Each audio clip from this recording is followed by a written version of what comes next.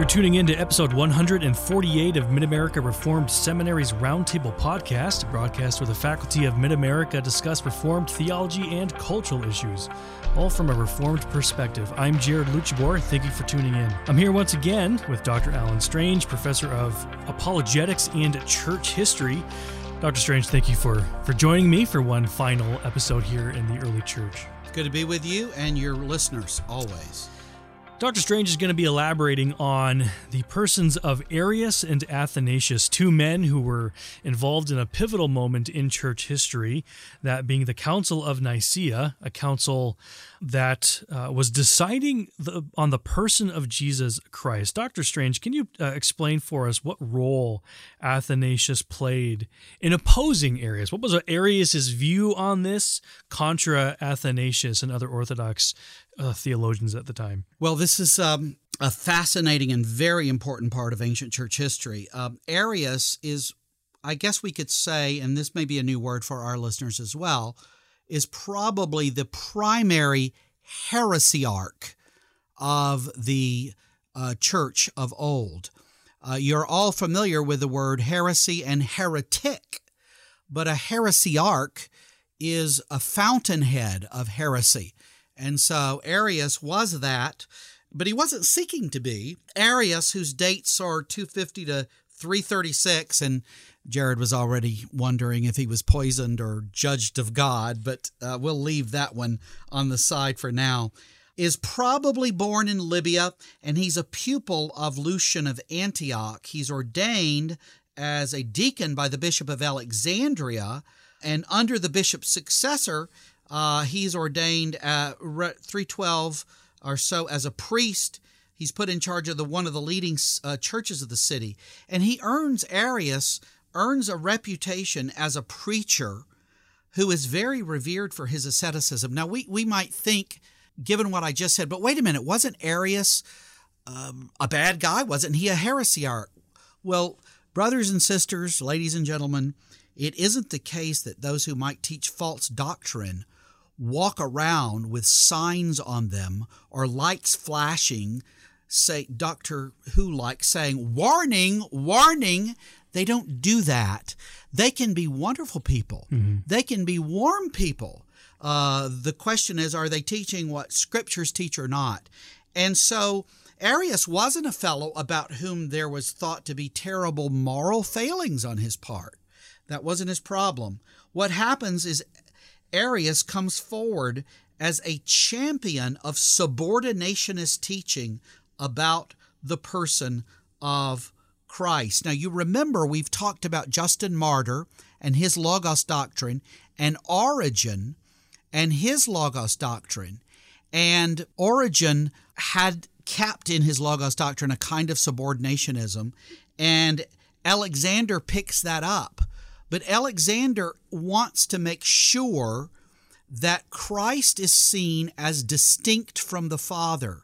Because I mentioned last time that Tertullian opposed a fellow in 213 called Praxeas. And what this guy taught, and another fellow called Sibelius, not the composer, but a fellow in the ancient church called Sibelius, what they taught was that God is one, and sometimes God appears as the Father, and then he appears as the Son, and then he appears as the Spirit.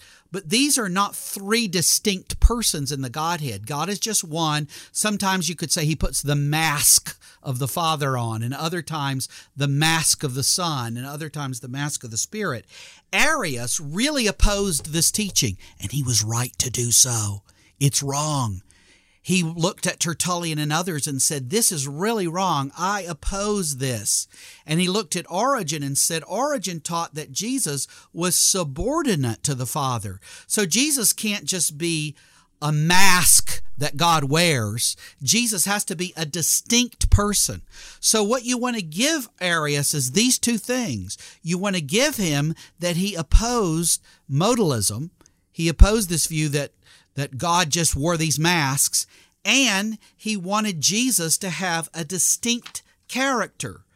But here's where he went with this. Here's where he took it. He said the Son of God was not eternal, but was created by the Father. He was the highest created being. and he was the instrument for the creation of the world.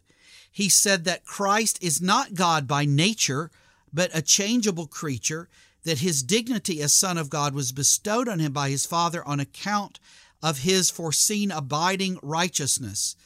And he appears to have said, because the Nicene Creed quotes this, there was a time, there was when he was not. And so he teaches that Jesus is not eternal.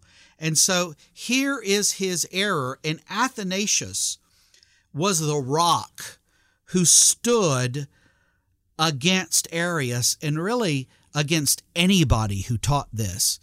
You may know that Athanasius was said to be contra mundum, against the world. And his being against the world was because he was for Christ. And he was for teaching this wonderful doctrine, this very rich doctrine, that the Father and the Son are of the same substance. The Father and the Son are of the same substance. Also, let me just plug in to what I was talking about last time. We'll come back to that in just a minute. But we talked about what was hinted at in Justin Martyr, but Irenaeus particularly developed in his doctrine of his doctrine of recapitulation, I mean to say. It's made more explicit in Athanasius. And in Athanasius' great work on the Incarnation, he argues that the reason and necessity for the Incarnation is that God himself saw the reasonable race of men wasting out of existence and death reigning over all in corruption after Adam's fall. And he saw that the corruption, I'm quoting from his work, held us all the closer because it was the penalty for the transgression. He saw, too, how unthinkable it would be for the law to be repealed before it was fulfilled. And so it became the work of Christ to fulfill the law. Adam broke it. But Christ didn't just pay the penalty for Adam breaking it. Christ fulfilled it. And I love the way he puts it. He saw how unthinkable it would be for the law to be repealed, that is, to be just broken and set aside in some fashion before it was fulfilled. And so Adam, the last Adam, the second Adam, Christ, fulfilled that law for us. But what he becomes particularly known for in his work on the Incarnation, which I would recommend anyone to read. I've recommended or I mentioned a bunch of things in this series, but this is a particularly apt work. And in this work, he really gets at his differences with Arius and what it's all about. And he says this when he's talking about God at one point. This is in, I couldn't give you a page number because you have different editions, but this is in section 17. He's writing about Jesus here, and he says, his body was not for him a limitation, but an instrument, so that he was both in it and in all things, and outside all things, resting in the Father alone. At one and the same time, this is the wonder. As man, he was living a human life, and as Word, he was sustaining the life of the universe. And as Son, he was in constant union with the Father. And the book is full of this sort of insight and understanding of the full deity of our Lord Jesus Christ, which Arius had denied. So how did the Arian crisis get solved then? What happened after Council of Nicaea? Oh, my. Well, the Council of Nicaea came together in 325, and we're going to have some episodes where we talk more about it in detail. But that council came together and basically affirmed that the Father and the Son were of the same substance. So affirmed the sort of position that Athanasius defends and articulates all the rest of his life. You might think it's over then, but as I often say in my history lecture, it's after the Great Council of Nicaea and before the next council, the Council of Constantinople in 381. It's in those years of the 4th century, between those two councils, 325 and 381, that the church faces its greatest peril. And here's why. Here's why the church faces its greatest peril. It's because when Nicaea affirms that the Father and the Son are of the same substance. There's the remaining problem of not clearly and properly doing what ultimately the church is going to want to do to maintain that God's unity, which is really what Nicaea maintains, and his triune nature, that God is three persons.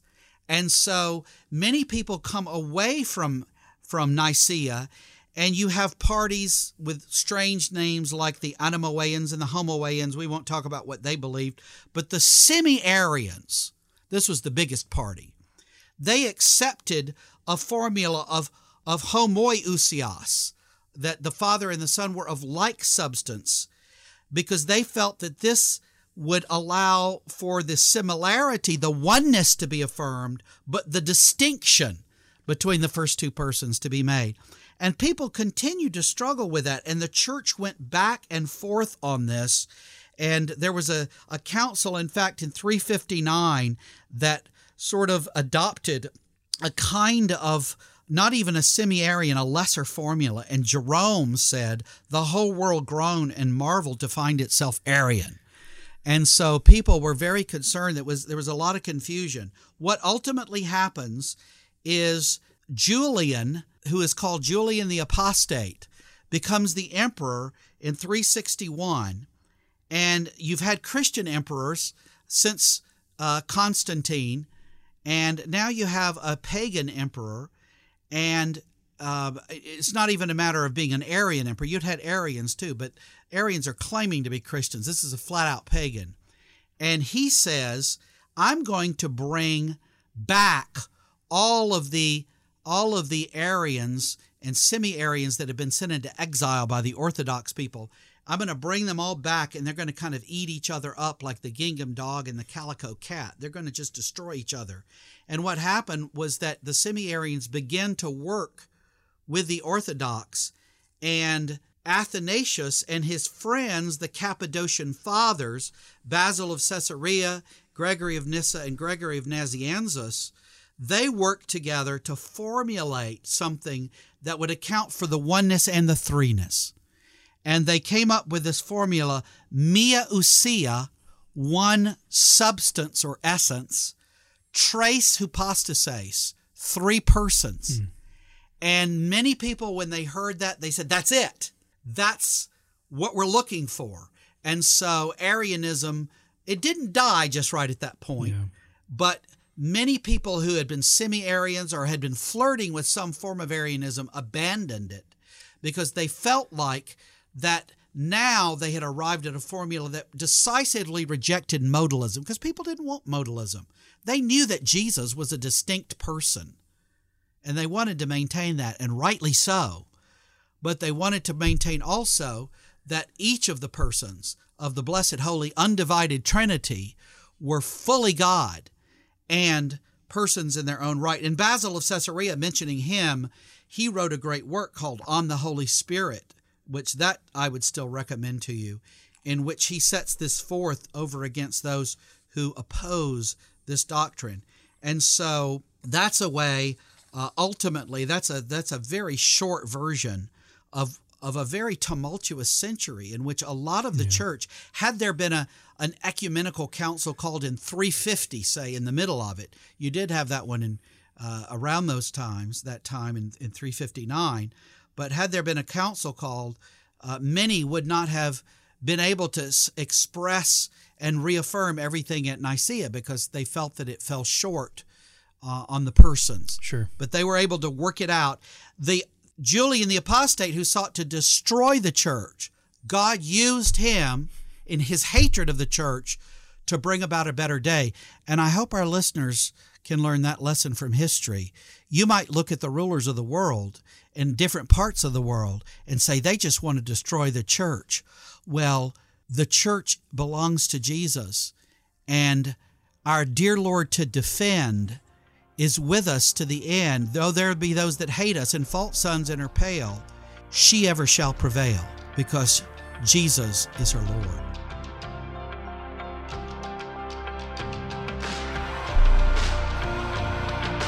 Wow, we sometimes take for granted, where our Christology is today, but we really do stand on the shoulders of giants in the early church who really had to fight hard for good, proper Orthodox theology when it comes to the person of Jesus and the Trinity. I'm very thankful for the work of the men that our Lord used so many years ago. Well, next time, we're going to be looking at preaching, and Dr. Beach will be joining us addressing the question, is the act of preaching the Word of God? Tune in next time to hear his answer to that. For more episodes, you can find us online at midamerica.edu/podcasts and wherever you listen to your favorite shows. Be sure to search for and subscribe to Mid-America Reformed Seminary's Roundtable. I'm Jared Luchabor. Till next time.